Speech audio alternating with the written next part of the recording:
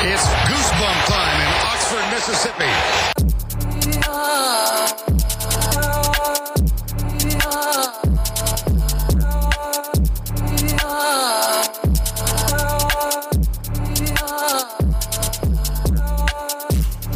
Hey, what's up? It's Podcast Rebellion. We're back at it again here in the Second Line Studio. I'm your host, Zach Berry.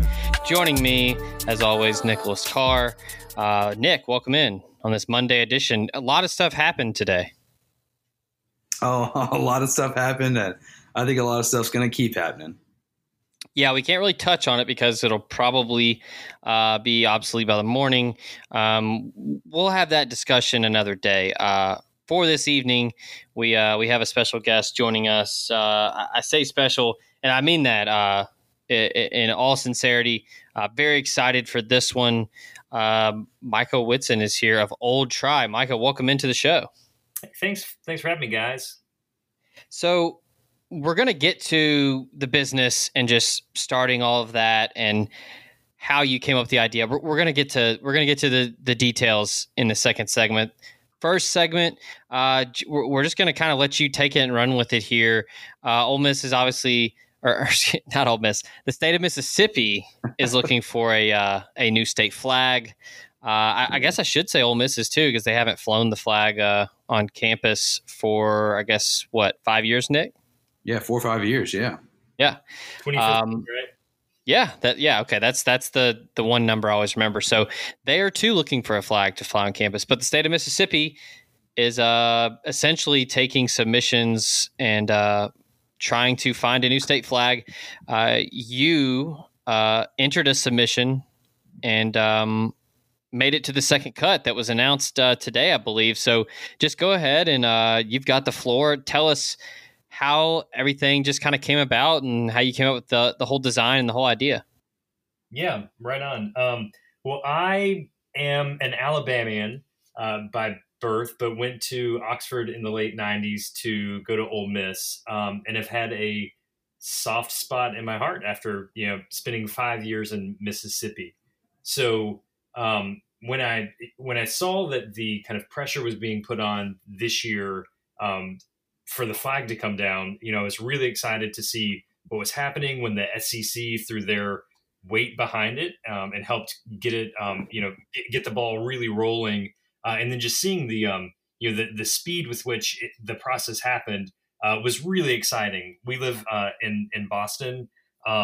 But watching it from afar, it was great. And everyone, of course, knows that I'm a Southerner and a Mississippian as well, or Mississippi sympathizer. And so, folks were talking about it. It was really, really exciting. So saw, kind of following along like everyone else, saw that there was going to be a committee that was put in charge of the process. And so then the first thing I did was like, how do I get on the committee? Then I was thinking, who wants to be on the committee, man? That is going to be a hard job for these, this group of 9 people to sift through and sort through, hundreds and hundreds of submissions and try to find the right one that can represent, all the different peoples of the state of Mississippi. So, of course, I didn't get the call, didn't get the tap to come be on the committee. And we were on vacation, and I saw that they were accepting submissions for the flag. So I kind of let that rattle around in my head a little bit. And I think it was initially maybe the first thing I saw was mid-August. So I was like, man, I got some time. It's no big deal. And then something popped up and was like, submissions are due, whatever it was, July 30th or something. And I was like, if I'm going to make this happen, I've got 3 days to do this. And so then I came home and started working on some stuff. And let me know at whatever point that I'm just rambling and you're like, stop, so we can ask you a question. No. This is great. I want to hear I want to get down to the bones of what happened. Okay. So in thinking, the requirements for the new flag were really simple. 1, it can't have Confederate imagery. Wonderful. 2, it has to contain the phrase "In God We Trust." So those rules ruled out one of the flags, the hospitality flag, also known as the Stennis flag, that has just been building a lot of support over the years in Mississippi. And that was kind of a bummer because it's a really good, clean, sharp, thoughtful design that already had people who supported it. And so when that flag, was based on the rules, when that flag was out, I was like, okay, well, I gotta step in here and do something, because now that Lawrence is out, I gotta make sure that there's not just, I want to at least make sure there's one good option on the table. Not that there wouldn't be, but I can't sit back and then, look at things and go, oh, they should have done this or that. And so knowing that that In God We Trust had to be on the flag, the tricky thing is that in flag design, you don't want there to be any words. Flags predate people being able to read. They were originally banners to find your the warriors on a field, so who you need to be stabbing and who not. And it was illiterate warriors, and so having words, that kind of is against flag best practices. Micah, this is music to Nicholas's ears right now. Oh yeah.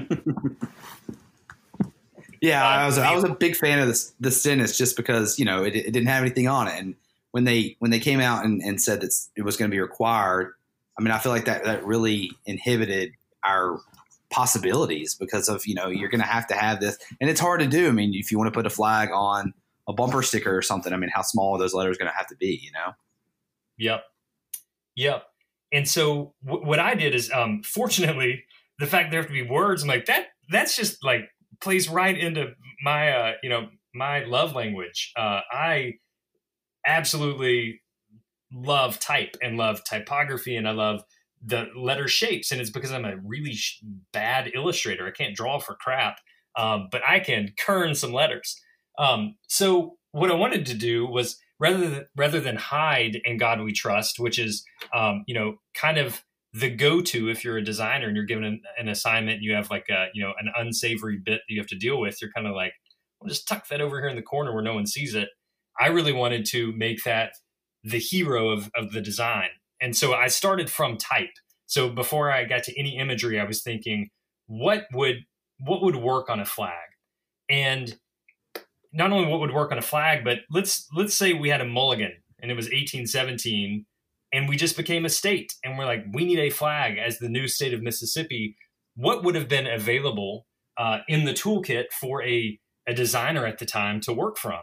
And so if you look at, the original 13 colonies and then the other 6 states that were admitted before Mississippi, and look at their flags and kind of symbolism, and start there. What I did was I started looking back in old type specimen catalogs. And so before we had fonts, so this is a little bit, maybe you'll learn something here. So fonts are the way that we interact with type nowadays. Type used to be physical and used to be made out of wood or lead. And so that the wooden letters are called sorts. And so the phrase out of sorts comes from that. If you run out of letters, you can't communicate. You can't say anything. Wow. You're not making any sense. Sorts. Okay. So type makers used to have catalogs, and they would show the different sorts and the different letters that were available in the typefaces that they were making. And so you would get a catalog and you would flip through it and you would look at letters rendered out in the in the size that you would buy them at. And so you weren't looking at points at the time, you were looking at picas.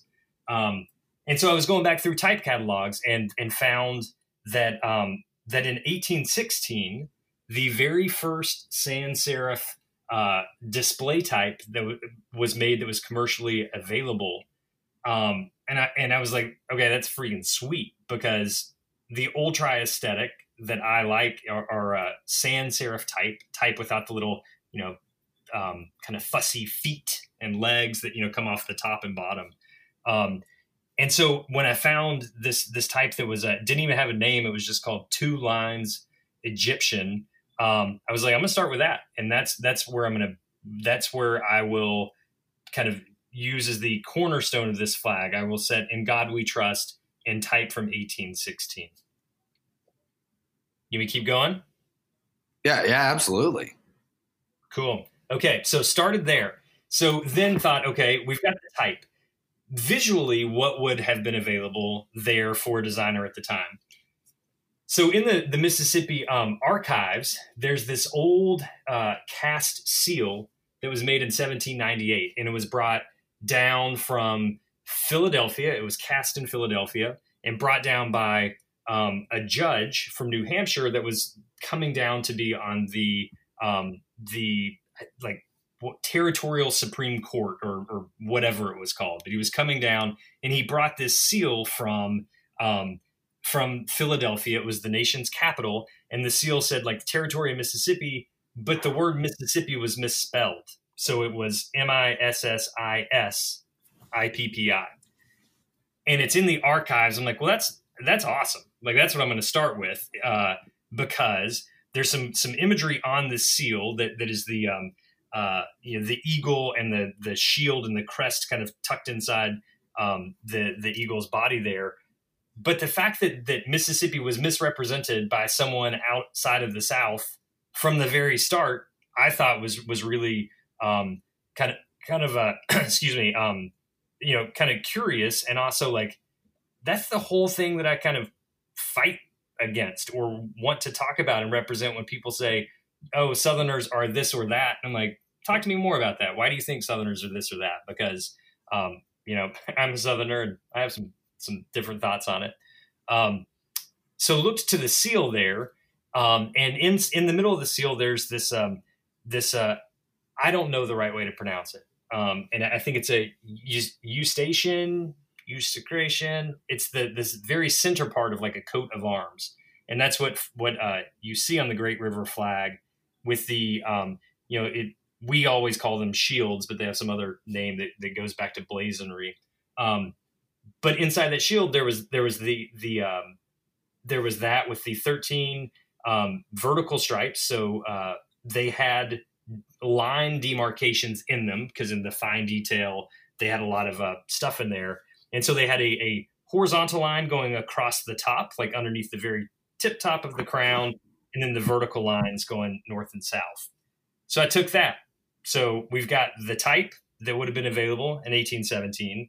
We have the shield that was on some Mississippi swag in 1798. So a designer in 1817 could have taken both those things and started kind of futzing around with them. Good to go? Okay.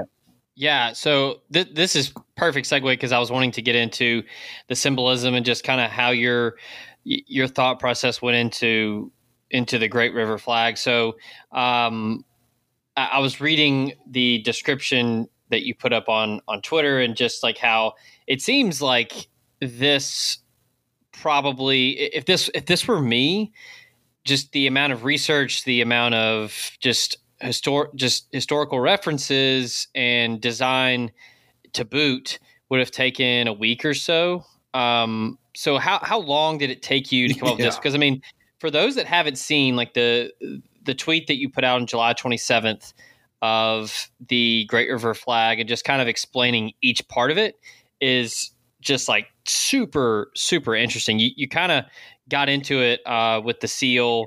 You haven't talked about the star yet, just kind of the vertical lines and the river line that goes across it. But before you get into describing all of that, and for the listeners, how long did it take you to do this? Because I don't know. I've dabbled with InDesign and things like that when I was in college, but I don't do it now. So somebody like you that does this for a living, like, is this a 1 to 2 day project, or was it pretty accurate when I said it was a week? So a lot of the work, came up front and the research and just the thought process. The actual kind of stylus to paper, working in Illustrator took me. I sat down one night. I did 3 or 4 different options of type and just wasn't feeling it. So probably spent an hour and a half on some stuff, and then had a couple of gin and tonics, and then this other piece came together in about 45 minutes. It's like writing a good song. We're like, man, Free Falling. He wrote it in like 12 minutes. Yeah. Okay. So I noticed. Well, I was going to say, I noticed this is kind of more on the submission. Have you had any like contact with the committee?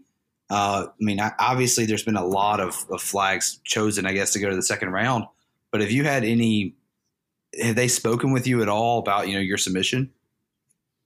I've not spoken directly with anyone from the committee, with the exception of if you, Zach, said that it was the 27th that I had shared the thing on Twitter. The 28th, I got a Facebook message from someone who said, hey, have you submitted that yet? Could you send me a copy? And I said, I haven't submitted it yet. I'm going to do it today. Would love some more context as to, what you'd like to use it for. And then the person said, I'm on the flag committee. So I knew early on it was in the hands, at least, of someone on the committee, but haven't talked with them since. Do you think that there was today when they released the second round of flags that have made it, there was a flag very similar to yours. I mean, I say very similar. It was the exact design of your flag modified. That wasn't you. Do you think that was the person that contacted you on the 28th? No. So if you look at when you work in digital files, you have all these like naming structures. And so when they posted the things today, I saw that the first 15 flags were kind of mashups of other flags. And it said they had like a prefix that was CS on them. And I assume that's a coding for committee submission, because they had said that they were given, their job is just to provide good options. And so they opened up the submission contest, but we're also given graphic designers at their disposal to kind of go, oh, we'd love to see this one over here mixed with that one and this third one. And so that I took to be encouraging, like, hey man, they really liked what they saw and wanted to kind of get in and noodle with it some. And so then CS4 is the, someone on the committee, I don't know who, but kind of trying to get in there under the hood and mess around with some stuff. Yeah. Okay. Has anyone from the committee, I don't think they'd, they're not going to come out and say it point blank, but have they given you any indication that you're a serious contender, or was it just kind of cut and dry? Like, hey, we're from the committee, send us that. Yeah, it was that at the beginning, and then submitted the PDF, and that's the reason too that I am just kind of cranking out so much content with this flag deployed all across the place, and it's not so that it has a better chance of becoming the flag, because honestly, if there's a better one out there, and there's some really beautiful designs that have gone to the next round that I think could be really great representations for the state. But I just wanted to, if you can't visualize and you can't envision what something looks like, you do start tinkering around with it. And I wanted to just put it on a bunch of stuff so that anybody on the committee, when they go, well, how is that going to work on a license plate? You're like, well, here's a way that you could start with it. So that it doesn't take it, so that there's additional context out there. Whether or not the committee looks at it, I don't know, but it's definitely getting, some folks excited about it. And I think they're reaching out to the committee. And so the committee is, I think, well aware that this is out there. So this is a long ways away, but you probably would have an idea on this. How does it work from an intellectual property standpoint in case yours is selected? I mean, I would assume you kind of gave that part of that up whenever you submitted it to them. I don't know. I would view it as straight up public domain. Like that's, what mm-hmm. flags were. And that's the way that I view them. And so, there was nothing in the submissions that, that said that, but, they also don't have like the art files of any designer's flag. They just have people's submissions. So, I presume there is something that will happen there with that, but yeah, man, it's like, patriotic music, just give it to the people. So what's the, for those of us that aren't familiar, because I'm not, Nick, I don't know if you are, you might be, you're a little closer to this since you're in the state of Mississippi, but what's the timeline for, I guess, the next wave, or, when is it, when are they narrowing the field down? Yeah, they have got to get from this 147 that they released today to 5 by Friday. Oh, wow. How are they doing that? How are they going to get to 5? Well, I mean, I don't know. Is it just based on meetings amongst themselves, or is there any public way that you can show support for something and that might sway them? I don't know. Yeah, I don't think there's a public forum in particular. On the website that we built for the flag, I put a link to the to email the committee just to say, hey, throw out support of our flag if you support it. Like, just send an email to I'd have to look up what it is. It's like info@ma. Sorry, I should have had this ready. God, I'm botching it. Oh, is it MDAH_official? Yeah, mdah.ms.gov. Yeah. Yeah. So Mississippi Department of Archives and History. Okay. Yeah, so that's it's going in there, and that's kind of like the official way to reach the committee. And so they are going to limit. They're going to cull them down, and then what their plan is, and this is really cool, because stuff is going to look cool or not cool on screen, but you really have to go out and get the the test going on. And so they're going to take the top 5, and they're going to post them and have them then open for comment, because right now technically I guess stuff's not open for comment, but they're going to open them up for comment to get the public to weigh in. But they are also going to produce them on Fabric and run them up a flagpole and kind of stand back, and tilt their head sideways and look at them to see, like, does that feel right? Does that look good? Like, what does it do when the breeze blows it? Which is really cool. Like, if I could make it to the top 5 just to get it printed on Fabric, that would be pretty sweet. Yeah, definitely. Well, so you said there's 147 left, I believe. I didn't look through them all today. I kind of glanced at them. I thought there were more, and so my eyes kind of glazed over after like the first 50 or so. Did the bicentennial flag, the one that looks like, I don't know, Yugoslavia and Missouri, and they slapped the state seal on it, did that make it to the final 147?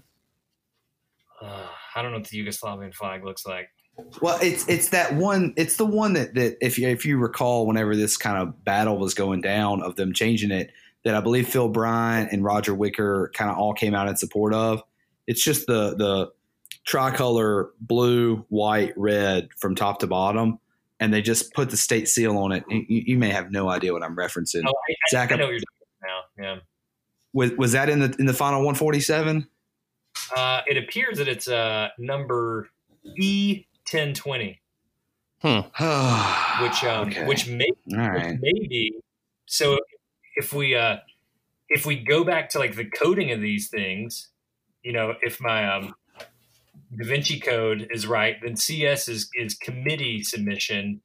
E may be executive, perhaps like one that came through, one of the executives or someone in the executive branch. So ones that kind of have a little bit of, extra weight thrown behind there. And then the other ones with the G and K maybe are general submissions.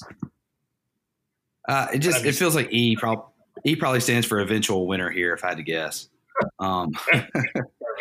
That's what I'm afraid of. So the last thing I saw on Twitter that you had, and this is a couple days ago, that you had basically 500,000 views on the webpage for the Great River Flag. I mean, what are you up to now? And did you have any clue that 500,000 page views on this one thing that you've done?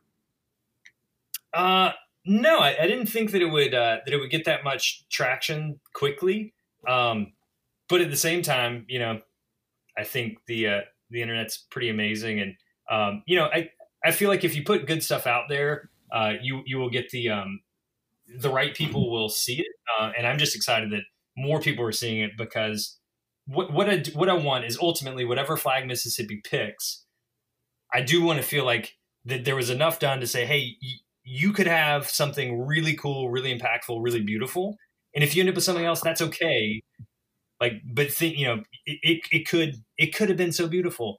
And so, the fact that people are just coming over and looking at stuff, I think is great. Whether or not they want it for the state flag, totally understandable if they think there's something else that represents the state better. But I'd love them to kind of see something that I think represents the state treated in a way that's really it brings out my pride of Mississippi, and I hope that strikes the same chord with folks there. So as we kind of head to the break here and we head to our second segment, I did want to ask you, did you, when you were doing this, and obviously we're going to talk about your successful business that you have started and maintain, that Nick and I both take advantage of all the time, but was this something that you did? Like you mentioned, you had a couple gin and tonics to get the creative juices flowing. Was this something that you thought, like, I've got a legitimate shot at this, or was this? And look, and if the latter is correct, no shame in that. And I will never knock the hustle. But was this also kind of like, well, if anything, like, I'm going to get my name out there and people will know about Old Try if they didn't already? It was a little bit of a mixture. It was more. I kind of had said, because the deadline is pushed up, I've got a night to spend really designing this thing. And I am either going to come up with 3 or 4 really great options, and I'm going to just package them all together and send them off so they have 3 or 4 options. And because I do this for a living, and so I'm comfortable with it, I'm like, I will get something that is professionally, designed and looks good. It may not be the right thing, but when I hit on this one thing in the Great River Flag, I just kind of bailed on all the other things I was exploring, because I was like, this is it. I don't need 8 horses in the race. I need this one because I really believe in it. So last thing here before we head to the break and talk on the other side about Old Try, and Nick, feel free to chime in here. Give us your top 5 state flags. I have mine picked out, good one. And I think Nick and I are pretty much almost identical in our top 5, but I want to ask you, since you've obviously designed an actual state flag, I'm assuming you did a ton of research and looked at others for inspiration, but what are your top 5 state flags? There's no criteria or really anything, just kind of what do you like? Yeah. Well, with Old Try, like we've remixed a lot of these, and so I've spent a lot of time looking at them. I think Tennessee is really beautiful. Ohio, they got some guts going with that kind of crazy shape. I don't even know what you call it. I dig those both. New Mexico is absolutely really big. Also, like, no way if you would open up New Mexico to like a contest that you would get that thing. Someone would go like, yeah, it just represents. You're like, oh, you need to throw some more stuff in it. I'm like, no, it is so good, so clean. I think that Indiana's is really sharp as well, even though it has the words in it. Okay. That torch and the stars. What is that? 4 flags that I got now? Yes. So you got Tennessee, Ohio, New Mexico, and now Indiana. So you got one more. Yeah, and my bias is going to show with the Indiana flag, Alaska, with just the stars and the dipper on blue. Sharp. Yeah, Nick, do you want to run through yours? Yeah, well, I want to say, we talked about, stepping out on a ledge there with the Ohio's flag, that they're being a little, I think you're stepping out on the ledge picking Ohio a little bit. That's a flag that I've never put in my top 5. It looks like a big Nepal flag to me, I guess, in terms of the shape. You named it. I mean, I think New Mexico is number 1. The flag's immaculate. Alaska's really good. Wyoming with the buffalo, the bison, whatever you want to say on it, just kind of in the middle, just kind of chilling there, is awesome.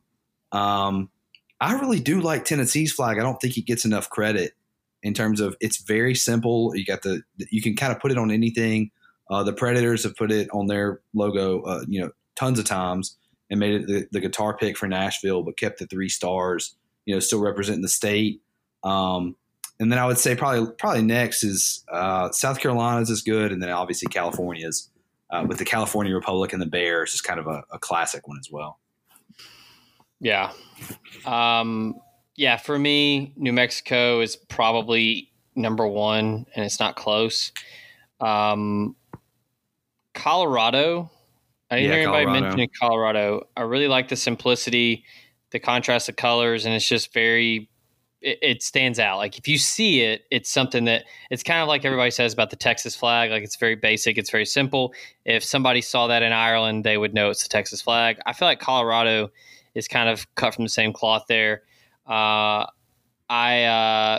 Nick mentioned a lot of mine, Wyoming and South Carolina as well. I do actually like Oklahoma.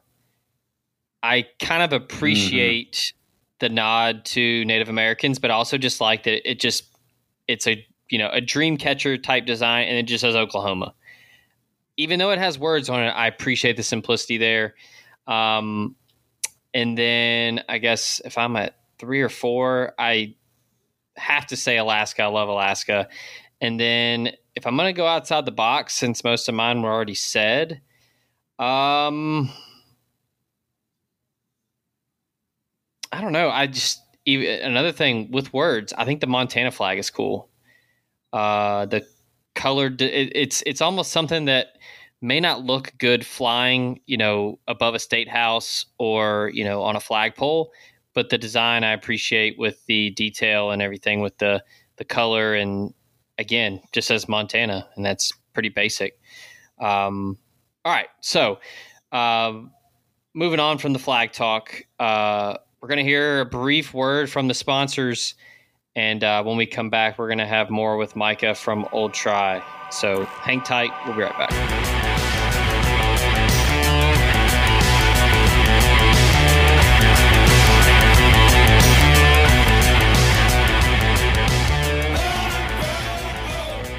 It's Zach again, Podcast Rebellion, to remind you of our lovely sponsors here at the show. If you like New Orleans-inspired cuisine, go see Kelly English and the good folks in Memphis at Second Line or Restaurant Iris for some fantastic food and cocktails. You can also travel down to the coast to Magnolia House in Biloxi at Harrah's Gulf Coast. Blackjack, craps, slots, southern cooking, cocktails, what's not to like? All 3 fantastic establishments, part of the Kelly English restaurant group. Good food, good people, good cocktails. It can't be beat. That's Second Line, Restaurant Iris in Memphis, and Magnolia House in Biloxi. Speaking of good food, if you're in Oxford, go see Greg and the good folks at LB's Meat Market, the inaugural sponsor of this year's podcast, on University Avenue across from Kroger. Celebrate with the best protein for your Ole Miss grilling needs with Greg and the rest of the folks there. And be sure to tell them that Red Cup sent you for exclusive deals and promotions. Remember, the Philly combo is back for just $10 right now. And you've got your lunch specials, 11 to 3:30, Monday through Friday. That's LB's Meat Market on University, across from Kroger. Arby's is full of shit. LB's has the meats. Speaking of Oxford, if you're looking to get some libations going, be sure to check out Wonderbird Spirits, North Mississippi's first distillery. It's a quick little 8-minute drive south of Oxford on Old Taylor Road, and it's the only spot in the Magnolia State for a true grain-to-glass gin experience. The space is fantastic. Chan and the rest of the guys there are doing some fantastic stuff. Go there, get a tour, do a tasting, or you could do both. Inquire about maybe renting it out for a private event, maybe a anniversary, a wedding reception, a rehearsal dinner, something. The place is amazing. That's Wonderbird Spirits, North Mississippi's first distillery in Taylor, Mississippi. And be sure to follow them on Instagram for all their latest updates and comings and goings there at Wonderbird. Speaking of libations, if you're in Memphis and you're looking to stock the cooler this year, Old Dominic on South Front Street is your place to go. Just like Wonderbird, you could go there for a tasting, for a tour, or both. And be sure to check out their rooftop bar, which is super awesome, has some great views of downtown Memphis, of the Mississippi River. You can try their Huling Station High Rye Bourbon, the Memphis Toddy, the Memphis Vodka, or the new Honey Bell Vodka. You can get it all there or at your local package store. So celebrate with that Huling Station bourbon, a very small batch high rye bourbon by the folks at Old Dominic. It's a bold classic whiskey with notes of stone fruit, dark cherry, and just the right amount of spice and heritage that dates back to 1866. You can enjoy it neat or even in your favorite cocktail like an old-fashioned. It's got a mash bill of 52% corn, 44% rye, and 4% malt. Huling Station stands alone in its category of high rye bourbons. So you could do that, or you can enjoy a quick taste of Memphis Toddy before the game this weekend, and then you can wind down with that Huling Station afterwards. So, like we always say, ask your package store where you can find Huling Station by Old Dominic. And, as always, OD encourages you to share a sip responsibly. And last but certainly not least, if you're in the market for a new vehicle, make it a Clark Ford vehicle. Corey Clark and the rest of the folks in Amory, Mississippi on Highway 25 are committed to finding you a new vehicle today. Be sure to browse their inventory online, request more information about the vehicles, set up a test drive, and inquire about financing all online.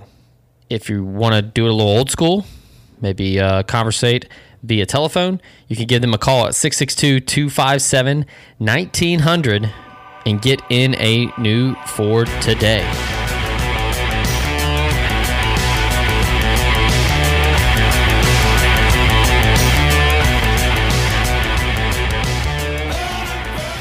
And we are back here on Podcast Rebellion with Micah of Old Try. All right, Micah, so before I forget and we get into the, we start from the beginning. You tell us how you started this company, how you got to where you are today.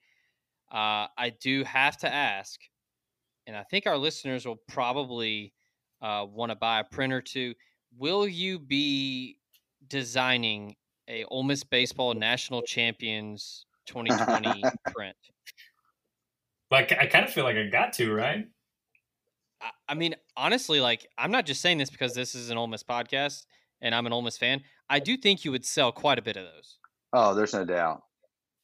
Like, I know you have all the different prints for all the different schools and every national championship they've won. But I mean, I think for a school that loves baseball and is all about the sport and how it is essentially a second football season, I think you would. I think it would serve you well to do it. Yeah. Once this flag clears, I'll dig into that a little more. All right, cool. So let's just start from the beginning. I was looking at the website earlier today. You basically talked about how you mentioned already you were born in Alabama. You went to Ole Miss. So before we talk about how you started Old Try, I do have to ask you. You said you went in the late '90s.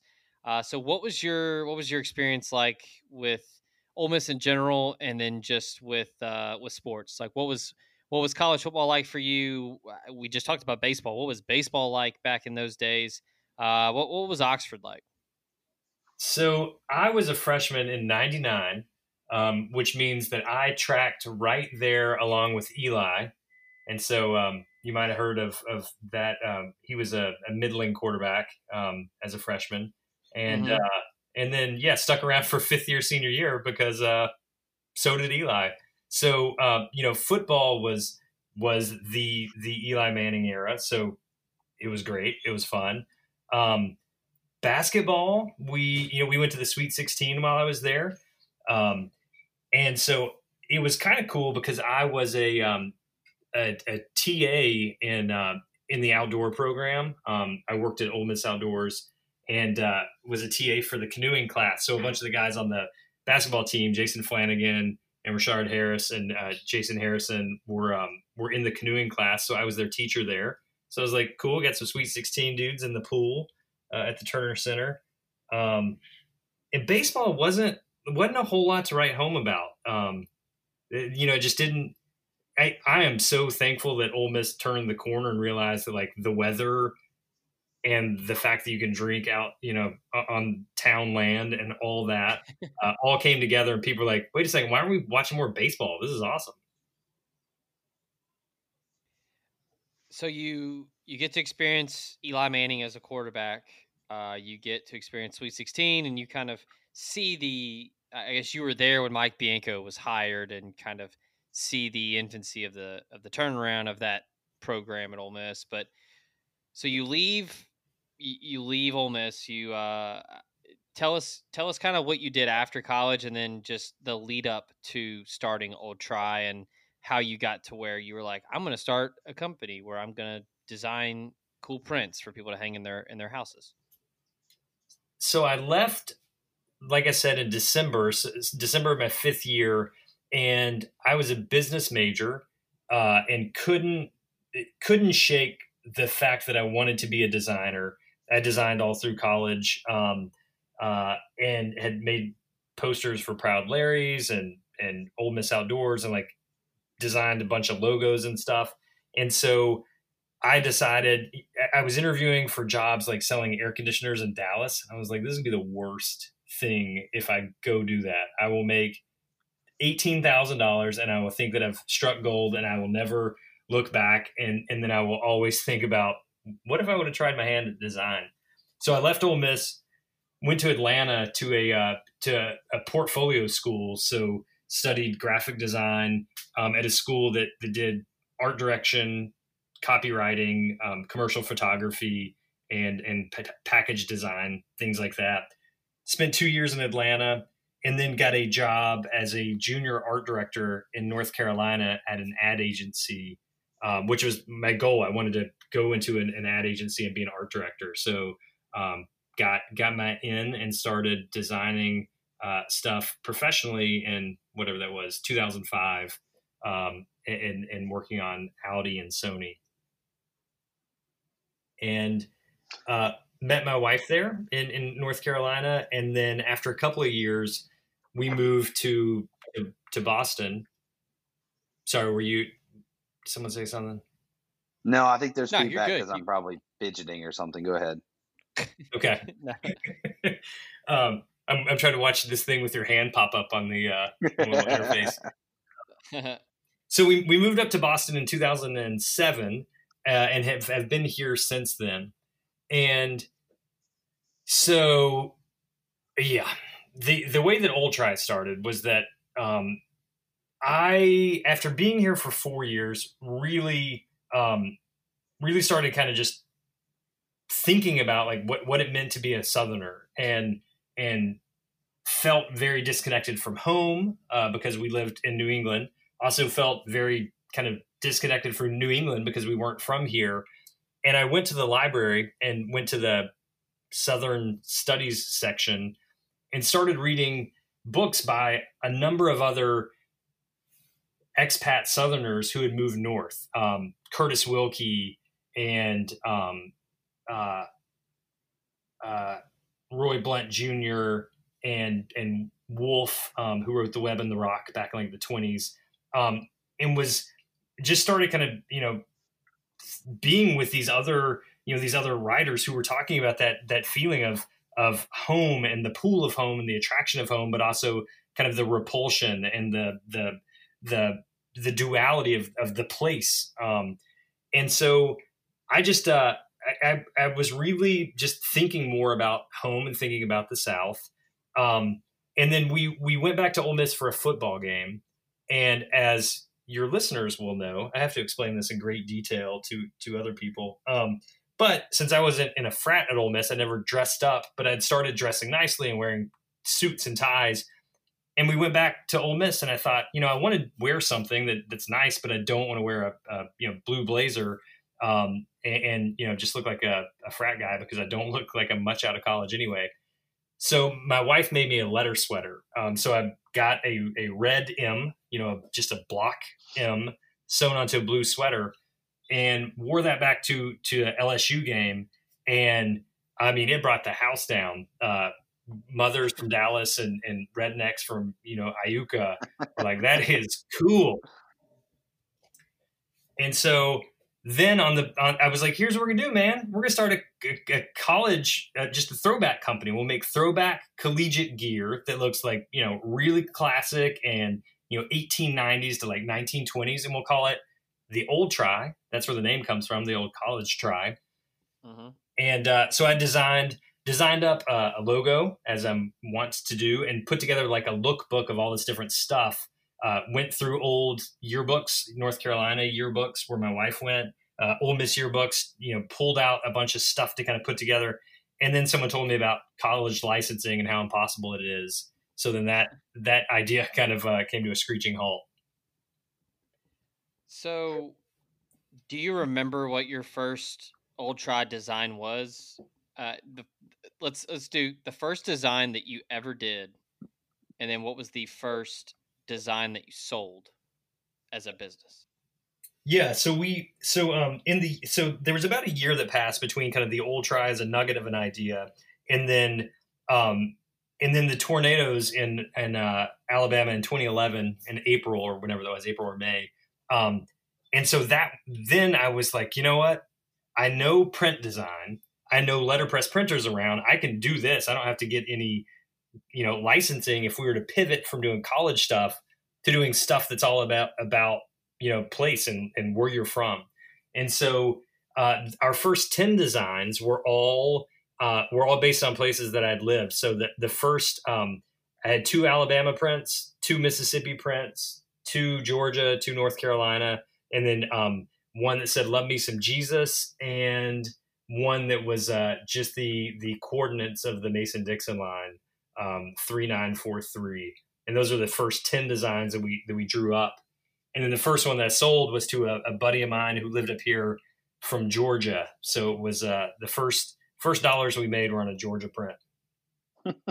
So what were you doing before? What was your full-time job before this? And at what point did you kind of stop doing that and say, I think I can make it in this, kind of realm. I think that I can make a living doing this. Well, funny story, 10 years in, still not making a living doing it.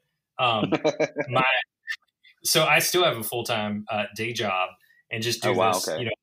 In the hours I can eke out between being a dad and a husband.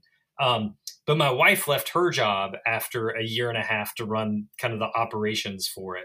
And so it just got too busy. After a year and a half, Mariana just said, look, we spend no mornings together, no evenings together. Like, we don't travel on the weekends. I want to get out more. And I was like, then I really need you to see how much, stuff I'm having to wrap up and mail out. And we just had a discussion, and I like what I'm doing as a designer, and kind of have, want to continue to do it, and just had the, more of the kind of career pathing figured out. So my wife, bless her heart, as a team player, she left her job, and so she's been doing Old Tri full time for however long it is, 7 years now. As far as, I guess, you talked about the early designs, and those seem to be pretty simple to come up with. You said that the inspiration, was derived from where you lived or where you grew up or where you're from. I think that's I do that a lot with, I remember we went to, when we went to, my wife and I went to Colorado, right before, our son was born, and we went up to Buffalo Bills Museum and did a little hike up there, and they had a little gift shop, and they had a magnet for each state. And so I kind of had that similar thought like you did when you were going, what do I need to design? So when we were up there in the gift shop, I was like, I'm going to buy a magnet for each place that we have lived. And so I feel like, coming up with designs for things that you hold near and dear is pretty easy. But once it got to where you were like, well, we got to do designs for everybody.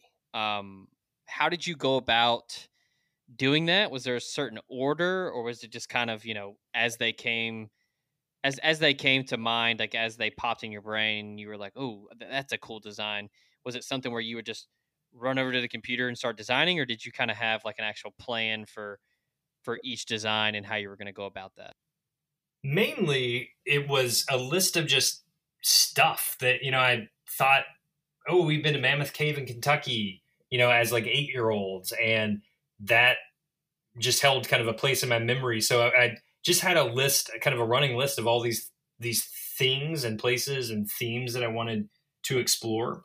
And so we kind of did it haphazardly. It was all the South for a long time. Like, we had a section on our site called Bless Their Hearts, that had like a Detroit print and like a California print, and that was all it was in there because all the rest was Southern stuff. And then as we kept building stuff out, I just found myself returning to the same places that I know North Carolina extremely well, and so it's represented well on our site. Missouri, I'm doing pretty poor there, and it's hard to find things to know about that aren't cliche. We have a Show Me pennant, and I'm like, cool, I know that about Missouri. It's the Show Me state. But so did you have one, or I guess what is one print that surprised you, or what's your most purchased print or T-shirt or whatever it is, your most popular one? The most popular by a factor of like 20 is the Manners print, the one that says yes ma'am, no ma'am, yes sir, no sir, please, thank you. We are in the 20th edition of those, and we print 100 per edition. So oh my gosh. There are a lot of kids' playrooms and a lot of kids that are really frustrated with us. What? So you've sold 2,000 of those? Yeah. Or yeah. roughly. I mean, wow. So okay, what about a college? Is there been one? Is the people from Georgia or maybe the Yellowhammer State that have bought a ton? For colleges, it really is because North Carolina. Since my wife went to UNC Chapel Hill and I went to Ole Miss, I just can come up with those prints all day long. Like I could probably open an Old Tribe or an Ole Miss Old Tribe, print shop alone and never exhaust that well. And so we end up selling most of, more Ole Miss stuff than anywhere else just because we have so many options. Clemson sells really well. And that was, of course, in hindsight, we see it like, well, yeah, they're winning. But when we started, it took me a long time to get a Clemson print because they were kind of a non-factor really, but really, really rabid fans, and so those sell really well. Yeah, trust me, I'm well aware that there's a print listing all of the national titles for North Carolina, but I don't see the same print for Duke. And you won't. So there's some bridges you can't cross. Yeah, but it took us a long time to even have a Duke print at all. My wife's like, "You're going to use our money and spend it on Duke, unless you take that and give it to the UNC Alumni Foundation." I tell you what, you go ahead and tell her that if you'll make one with Duke's national titles, you got one person that'll buy it guaranteed. I'll go ahead and I tell you, I might even grab two actually. Nice. I talk smack with Ben Napier, a friend of mine. His dad went to seminary at Duke, and so he's always during basketball season, it just doesn't stop. So it's wild that you talked about how Clemson just kind of came out of nowhere. It's wild how good they are now. I guess it's just the camaraderie at that program. Yeah. The lake there is nice. It has the town just really sprouted up in the late the late aughts. Just came out of nowhere.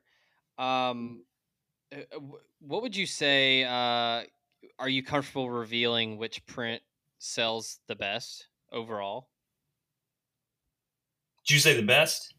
Yeah. So what's like the most popular one? Like just sheer numbers. Like what's the one that just really brings the bacon home? Oh yeah, that Manners print that we were just talking about. Okay, that's it. 2,000 of them. Yeah, I mean there are other ones that sell well, but like we have one that says "This place is home," and hold on, I'm stepping away to look at my shelf. That's in its 8th edition, but that's probably like the closest one to Manners. So it's a runaway with the Manners print. Okay, full disclosure, I was typing something when Nick asked that. He just told me that he already asked that question. So yeah, we'll just edit that out. It'll be fine. Yeah, we can do it in post. Okay. I'm sorry. So, back on Clemson real quick. I just noticed that there's Clemson won a national title in 1981. Didn't win one for a while, but they've won 3 in the last 5 years. It just seems crazy that the little program that could, Grenada with the lake basically over there in Clemson is winning national titles. I did want to ask about the Waffle House prints.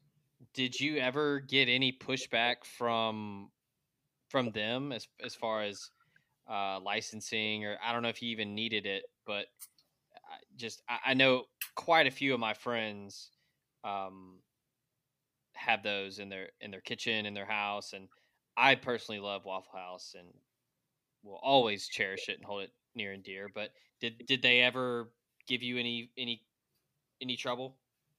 I haven't yet had the Waffle House police show up at the house. Kind of the nice thing is that it kind of, there are things that you can't touch, of course, and like when we first printed, Ole Miss hadn't, or the lawyer that we had look into stuff couldn't find a trademark for Hotty Toddy Gosh Almighty, which is one reason we printed it. We've never printed anything that says Ole Miss because that's trademarked, Mhm. that's been forever. And so there are things that you can't touch, but you can go find the trademark sheets and say, okay, well, we can slide right up against this one here and get close, but it's not protected. Schools have really also gotten savvy. Like Auburn has looked at probably things that we print and people like us, and they go, well, at one point they probably had 7 things that were trademarked and copyrighted, and it was like War Eagle and Auburn Tigers and On the Plains, and now they have every line of their alma mater and all their cheers, each line broken out individually and trademarked, so that people like me that go, oh, there's this really cool line in the fight song, they're like, you can't use that.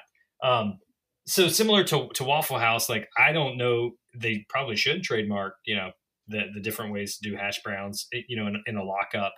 But I was, we printed up. I'm like, well, I don't see it's trademarked. It's not like on the menu, like it comes, with the big Denny Slam with a trademark symbol beside it. So if the Masters hasn't called you about the pimento,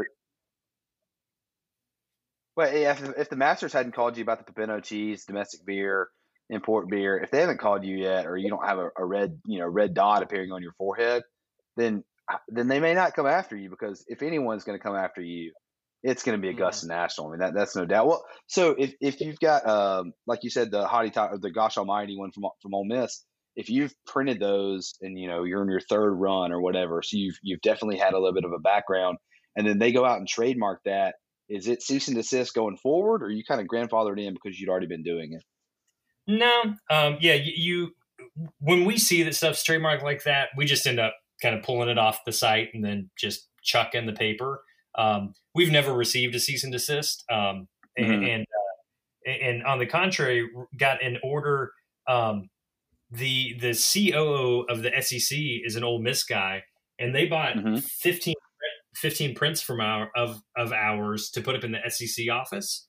They bought one for every school. And I was like, well, if the feds are going to come knocking, this would be right now. And I was like, this could be a sting. I'm sending 315 of these to the home office. Wow. Okay.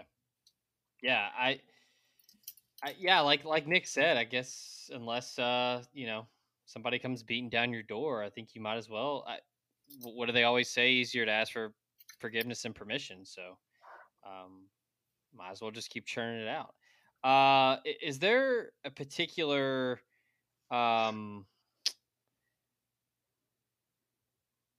would say, how do I want to ask this question? So obviously with the things that are happening in the world right now, with the social climate and just everything, we don't have to get into specifics with that, but Ole Miss and Rebels, I don't think Ole Miss, and I don't know how Nick, how you feel about this.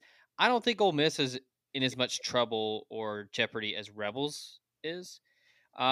We've kicked around ideas of, what they should change the nickname to, and I'm kind of like, just go head first, like I guess literally and figuratively here, head first back into the flood. I think that's cool. It's unique. It's unique to the school. It's the old nickname that was back before they changed it to Rebels. I think that it would be a lot of fun to try to come up with a mascot, a logo, a design, things like that.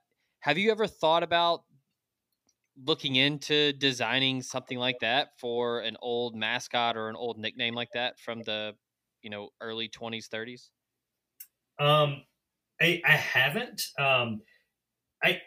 To your point, I mean, I think the time's going to come. Like I've found myself even distancing from using Ole Miss, because as more comes out, and I think that kind of all these symbols, in flags and phrases and whatever, I think they carry the burden of kind of where they've been defined. And by that, I mean, if you look at, the St. George's Cross or the Cross of Burgundy, they're, the things that are on the Alabama flag, they go back to, the 1500s. They're extremely old. But if in some documentation in the 1890s, you say, well, in honor of, white power, we're going to use this symbol. You're like, well, you just lost the ability to use it. And so, the origin story of Ole Miss as how the phrase came up, I think the days are numbered of us using it. I actually am on the opposite side. I think rebels generally is something that I think you could pretty easily justify kind of keeping it, because you've stripped the imagery of it. And so the word, could potentially go away. But anyway, I now wear like my, U of M hat instead of my Ole Miss script hat, just because I'm like, I in reading the origin of Ole Miss, don't know that I want to, I want to be more conscious of how I use it, and just aware, of kind of the ground that it's on. And so anyway, going back to the flood, I think would be awesome. I was going to say, for me, and how I flipped it to where I think rebels is something that can obviously be used against Ole Miss, or just not really used against, but like, hey, obviously rebels was associated with the Confederacy. Yeah, I feel like Ole Miss is safe because look, there's people out there that have said, oh, this is where it came from. It's bad. It obviously has, slavery. It started in slavery. When the plantation owner's wife, blah blah blah. I don't really think that has been anywhere close to proven true. And I've seen other,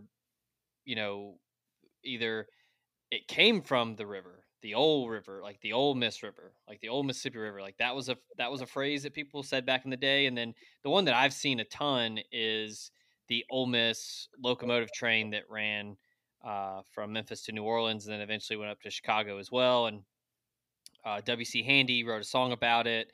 I've seen that a lot. So I feel like that's almost kind of a stand that Ole Miss could take, similar to what the Braves did, where the Atlanta Braves were just like, look, we're going to be the Braves. This is what we're doing. Like, they've done whatever they've done with the Native American people of Georgia or whoever.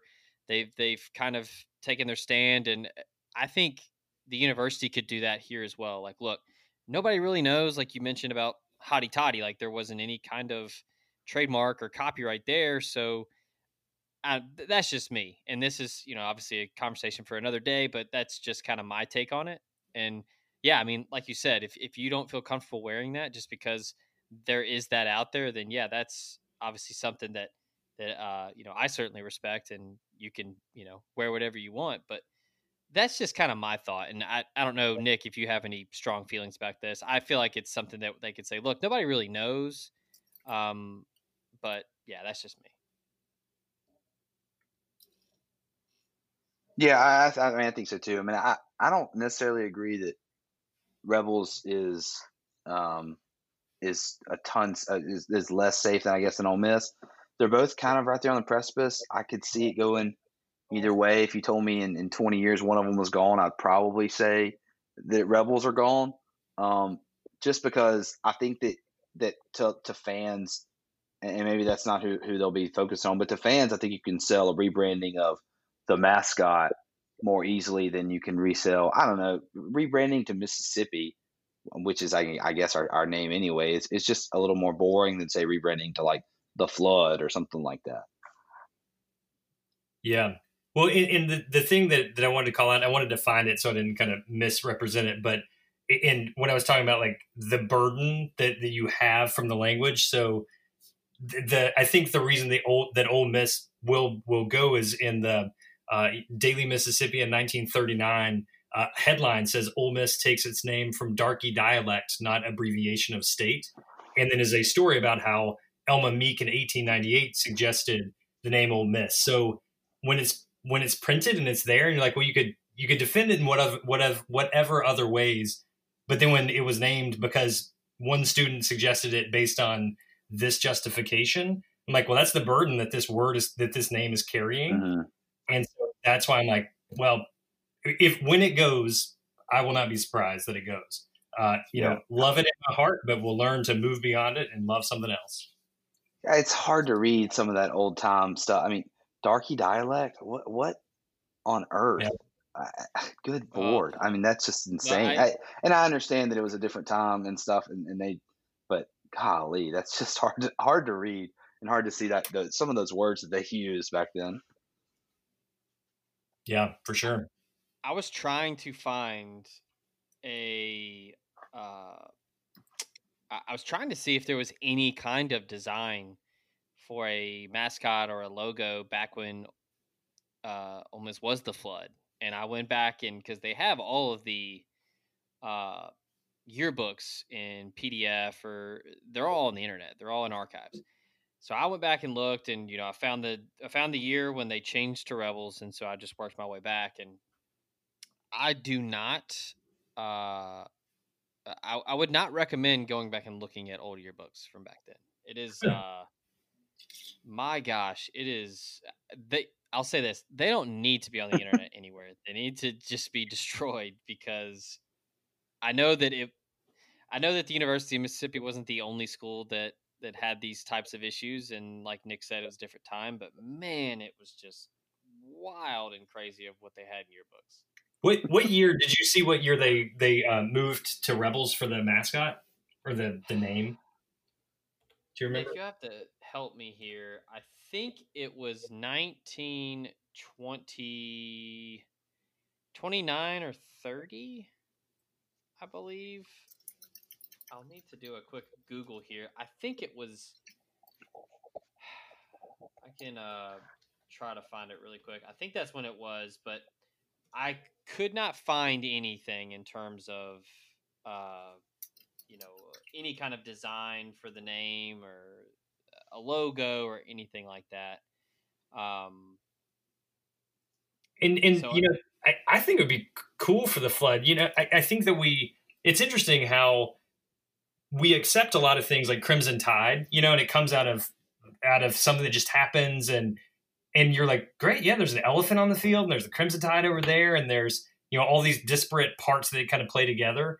And I've always felt that since we've changed all kinds of stuff, so much, that people are like, well, I don't understand. Are you a bear? Are you a shark? Are you a rebel? What the hell are you? And you're like, a bunch of schools have a bunch of things, and be the Flood. Why not? That'd be cool.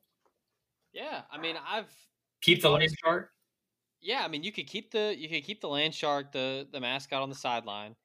I mean, I've gone as far as looking at some Tulane logos, and like there was one that I found of the Pelican surfing, and I was like, you could do a play off that and have like a catfish surfing, and or the catfish in the chair that someone submitted, the old drunk friendly catfish.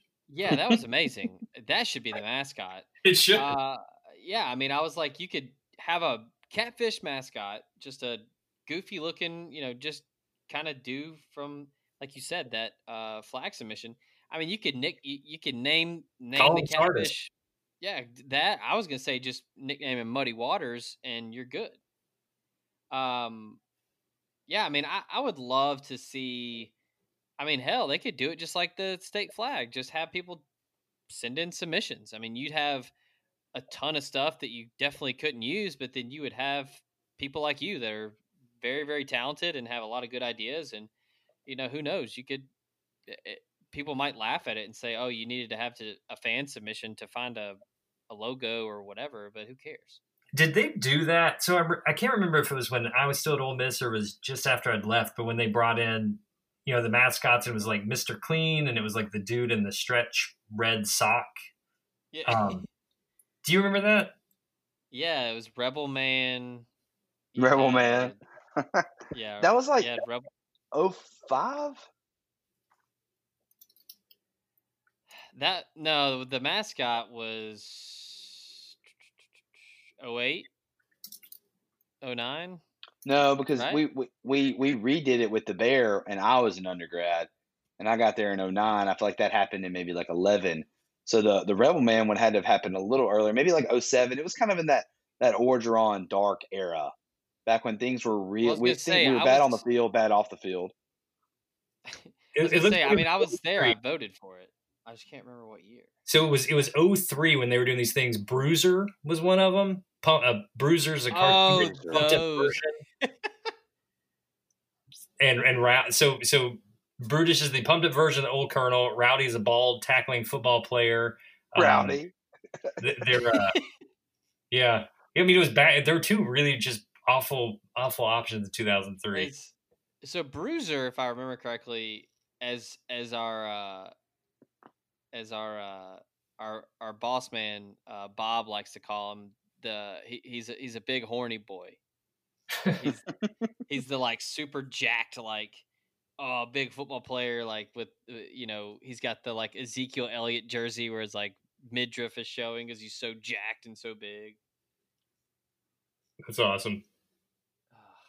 Yeah, those were almost worse than what we voted on eventually, but I think there's no doubt. I mean, the Bear was way better than what you've listed thus far with Bruiser and Rebel Man and oh yeah, absolutely. Hey, one last thing, Mike, on Ultra. What's Yep. one design, and it doesn't have to be one of your most popular. I mean, you could have sold two of them. What's one design that when you finished it, you were just like, man, this was good. This is one of my I'm most proud of works. The banjo print that's called 5-string. I just really like. I like that it uses the white of the paper to be the drum on the banjo there. It's kind of punched in, and so it's not fully rendered on there. I just think it's a nice clean print, and it's one of the few that we have that's an illustration and not type, which is probably one reason I like it too. You said it was called 5-string, so I found that in West Virginia. Is that? Yeah, that's a good looking one. Very nice. And for everyone, following along here, you can go to theoldtrot.com. It's the website, but that's kind of what I was looking at. I was just kind of curious. Do you anticipate whether or not your submission wins running that on the site? Yeah, I think whatever flag Mississippi picks, we'll print up as if we can. Some of these things are so hard, and they're like 5 colors and really crazy kind of rendering, and we will print up a version of it that is the best version of it. But there's currently there's about 10 options that I think are really good, and we will make a letterpress print of whatever goes, because we have to retire the blocks from the Stennis print because that's now trademarked as a design, since it won't be the flag. But yeah, we're all in, man. We're gonna print up whatever wins. So I was trying to find it before we let you go, and once I find it, I'll send you a message of the actual year when the flood, like the last year the flood was the nickname. The 1953 Ole Miss yearbook. Yeah, they just went ahead and just threw the stars and bars on the front. That's it. just the flag. Yeah. Punt on first down. Yeah. So yeah, that's good.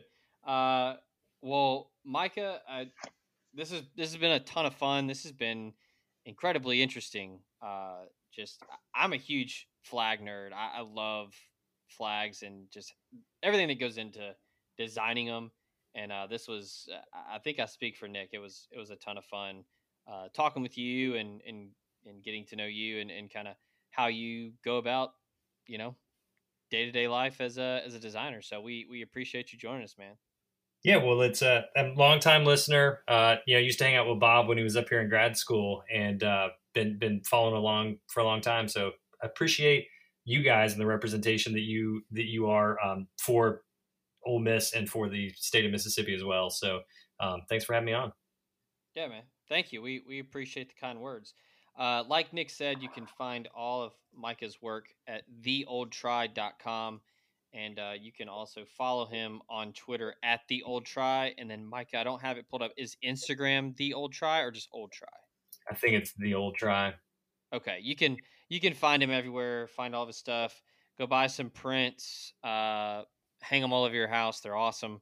I'm actually looking at some right now because I was looking at the website, and hey, I guess that's kind of how you design the website, huh? Just kind of pulls you in. That's how we do it. Yeah. So that's going to do it for Podcast Rebellion. Go follow Micah. Go buy some prints. And hell, if you can vote for his submission for the state flag. So for Micah, for Nick, I'm Zach. This has been Podcast Rebellion. Thank y'all for listening. Stay safe out there. We out.